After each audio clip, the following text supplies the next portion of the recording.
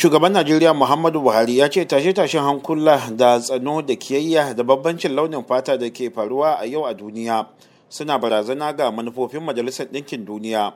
Ya ce wajibi ne a koma kan tafarki da majalisar ya tsara wa kasashen duniya. Shugaba Buhari ya yi waɗannan kalaman ne a jawabinsa a babban taron Majalisar Dinkin Duniya a birnin New York a yau.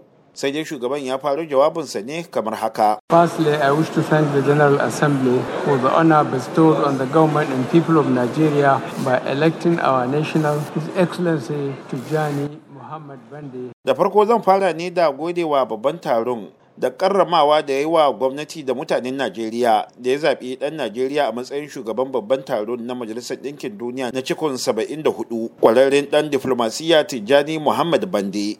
Muhammadu Buhari ya bayyana nasarori da gwamnatinsa ta samu da kuma ayyuka da za ta yi nan gaba.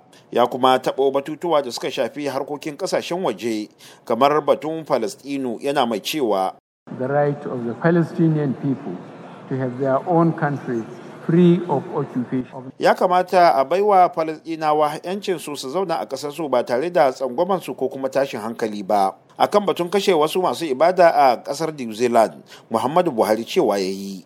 The world was shocked and saddened by the massacre in New Zealand by a lone gunman taking the lives of 50 worshippers. This and similar crimes which have been fueled. Duniya ta yi al'ajabi inda wani ɗan bindiga ya hallaka masu ibada da yawansu ya kai 50 sakamakon yawan tsano da kiyayya a kafafen sada zumunta. Ya ce dole ne kamfanoni na kafafen sada zumunta su mai da hankali sosai domin daƙile irin waɗannan abubuwa.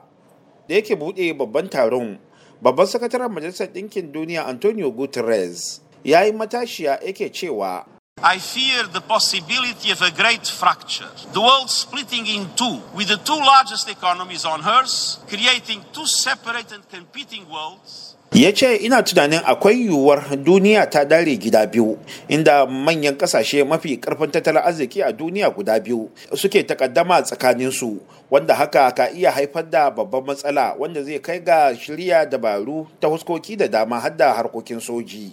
Don haka dole ne kasashen duniya su mai da hankali a san yadda za a kawo ƙarshen wannan takaddama da ke faruwa tsakanin kasashen mafi karfin tattalin arziki guda biyu a duniya. A nasa bangare kuwa, shugaban Amurka Donald Trump da yake jawabi a wurin taron ya ce duk da cewar Amurka tana iya bakin kokarinta ta kyautata hudanta da kasar China, amma dai The American people are absolutely committed to restoring balance to our relationship with China. Hopefully we can reach an agreement that would be beneficial for both countries. Ya ce Amurka da Amurkawa sun himmantu su kyautata hulɗa tsakanin Amurka da China, kuma yana kyautar zaton za a cimma manufa akan wannan batun. Ya ce amma ya fito fili ya riga ya ce ba zai amince da wani yarjejeniya da ba zai taimaki Amurka da ƙawayenta ba. Ya ce kuma muna nan muna zuba ido akan abubuwa da ke faruwa a ƙasar Hong Kong.